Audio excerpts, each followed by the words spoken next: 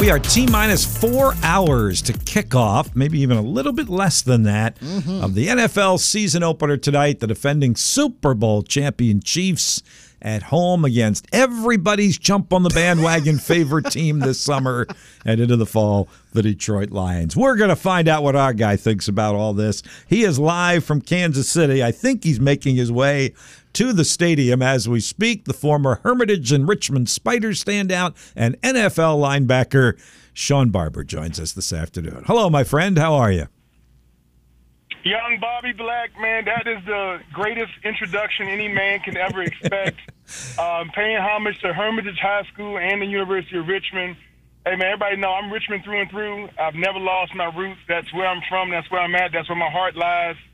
Man, my dad spent many years on that Richmond field playing for the Richmond Roadrunners. Ooh. And so it was a legacy standpoint for me to go back to the University of Richmond and play on that same field for a few years. But now Richmond has that on-field campus, man. It's amazing to be an alumni from that area. And I'm just out here in the Midwest trying to be an ambassador for how great it is to be back in the East. Absolutely. Shawn Robertson from CBS 6 is here with me co-hosting on Thursday. Shawn, and I'll bury the headline for a moment on the NFL, but your guys, Hermitage, they got Verina tonight, Shawn. I mean, it doesn't get much bigger than that, does it? I heard in the area those are the two powerhouses. Yeah. Is that the truth? There are two of them. Hermitage Panthers versus Verina is supposed to be the powerhouses facing each other face-to-face tonight. It's two of them, Shawn. We got that other school over there on the East End, Highland Springs. I will say something about it, but those. Oh, Lord. Hey, I'll tell you like Gus Allen, God bless his soul. Hey, I know what a Panther is, but what's a Springer? Can somebody explain to me what a Springer is? Yeah, they got the best of us a few times, man. Listen, you know, that basketball and football, if there's one school in our area that has developed more college D1 athletes, man, that Highland Springs program is historic. Absolutely. All right. Hey, first of all, can you just, what are you doing right now, man? I mean, you text me, say, I'm going from the studio to the state. I can never keep up. You're like your own media cottage industry here. What is Shawn Barber doing these days? Listen, if you do not believe in yourself, nobody else will. So I am 100% positive at some point I'm going to be an on-air personality in some realm, some fashion. So until I realize what platform it is, I'm on the radio with 610 AM Odyssey a couple times a week. I have my own podcast called The Process with Shawn Barber. It gets uploaded every Wednesday, and that's on the KCSN platform. And then me and Dana, we do Players Only. Me and Mitch Holtis do a thing called Defending the Kingdom. So there's a lot of different avenues and abilities for guys that can talk the talk and walk the walk. I'm trying to educate the fans about what's going on the field so they don't just jump on the bandwagon and think that the Detroit Lions is ready to roar, to restore the roar. All of those type things, man, that's a lot of propaganda. It sounds great, but you got to go between the white lines, X's and the O's. You got to execute alignment, assignment, execution. Coaching matters. Players matter. And until somebody proves me wrong, I'm just going to keep talking. I'm going to keep explaining to these guys how the process is always greater than the product. Wow. I love it. And at the top of that resume, you can now put appearances on the Sports Huddle 106.1 ESPN in Richmond. Oh, man, you'll be as hot as the Chiefs. Hey, Shawn, we know what the Chiefs are, Super Bowl champs. Who are the Kansas City Chiefs? No Chris Jones, and you fill us in on will there or won't there be a Travis Kelce tonight? I'm going to guess he's not going to be playing only because as a player, I realize how important he is to the ultimate goal, which is playoffs, Super Bowl, and to have one of your star weapons, one of your most elite players in the league, maybe the best tight end in NFL history, to not be 100% in week one, that is not that priority to me when I need Travis Kelce. I need him at the end of the season. I need him with that momentum is building. I need him when it's win or go home scenarios. I'm not worried about the Thursday night opener Detroit Lions.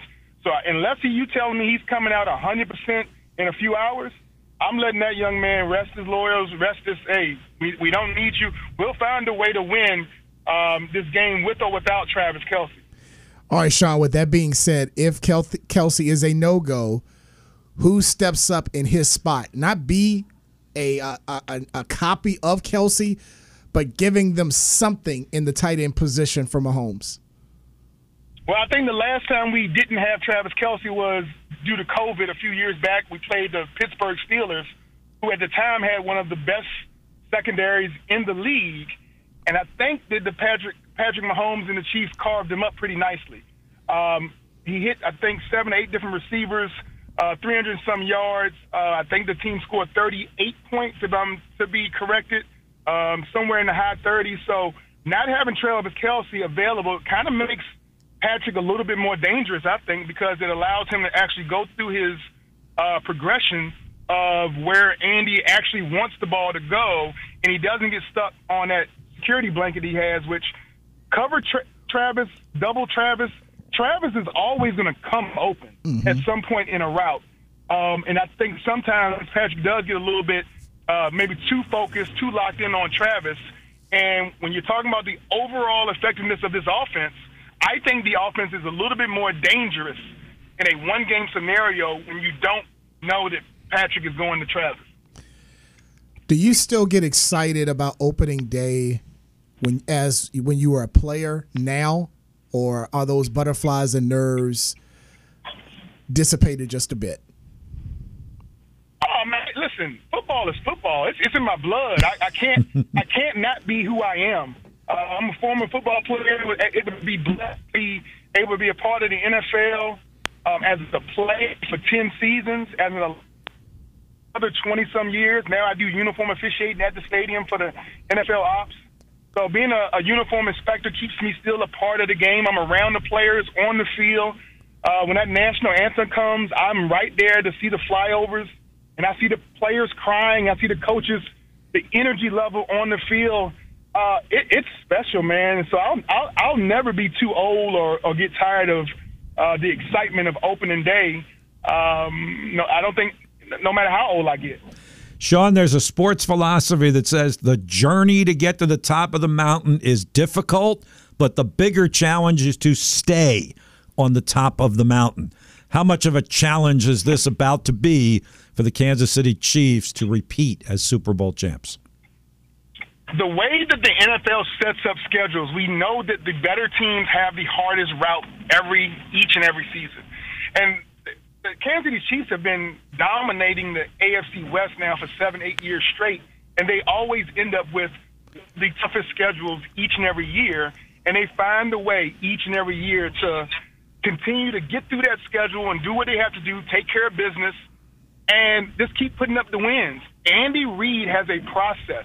And so when I developed that podcast called The Process, it was developed with the thought process of the coaches that I played under, the Andy Reids, the Dick Vermeils.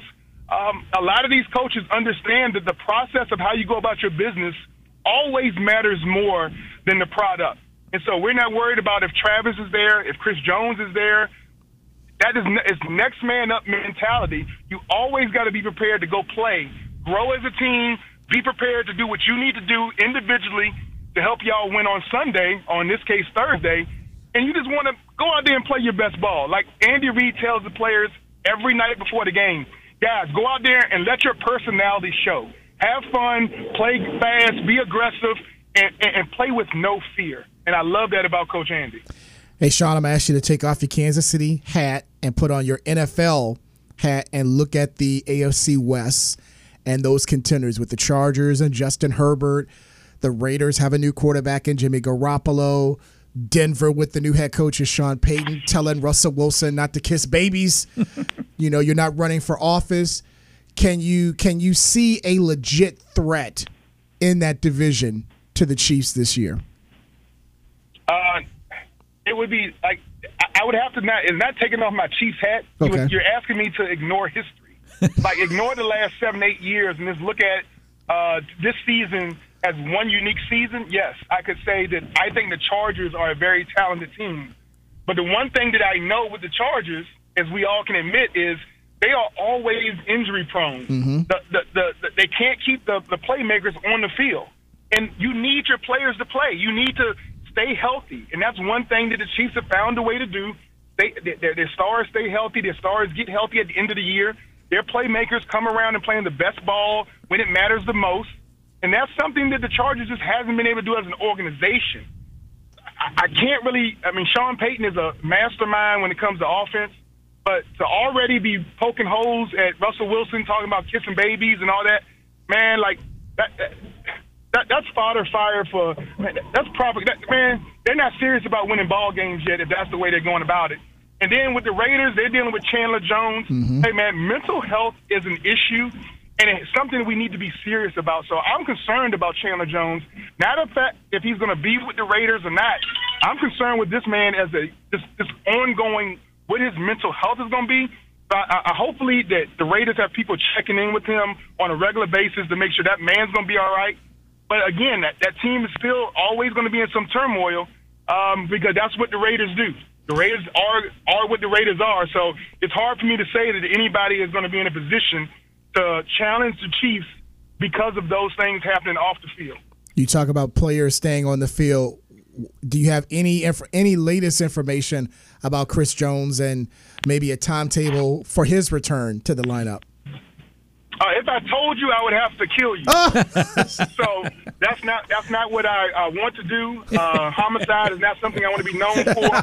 I'm a gentle person, man. I got peace in my life. I appreciate that. I'm a God-fearing man. I mean, I love your soul and your spirit. So, hey, man, listen, Chris Jones is going to do what Chris Jones does. Like I said, I think the mindset of Coach Spagnuolo is to coach the guys that are there, no matter what the scenario, whether it's contract, whether it's injury, personal, whatever happens, it's a long NFL season. And one thing I do know is that our big players, our heavy hitters, are going to be available and be ready when it comes to the end of the NFL season, and that's when you want to be playing your best ball. So I'm not really concerned with what's going on with Chris or with Travis' injury, anything that's going on here in Week 1. I just think the team's going to be super excited to go out there and play for Kansas City, G.O.A.T field, the Sea of Red, everything that makes Kansas City so special.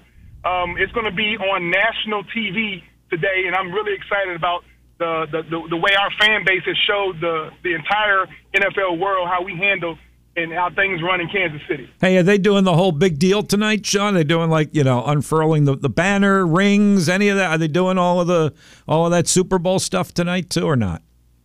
Man, you know they are. This is banner night, man. The banner, the 57th world champion banner is going to come down and be hung up. The crowd is going to be going crazy. Dante Hall is going into the Ring of Honor later on in the season, so he's in town. All the big hitters are in town, man. So, hey, this is the beginning of not just the Chiefs run for a back-to-back, but it's also to kick off another tremendous NFL season, man. And man, you just got to take your hat off to all the guys that are responsible, Roger Goodell, all the different entities that make the NFL run as smoothly as it does. Man, it's a beautiful, beautiful opportunity to show Midwest values here in Kansas City, and I'm just excited to be a part of it. Man, like I said, I'm an alumni, but man, I care about these brothers on and off the field, and I hope that all the guys are dealing with anything they're dealing with.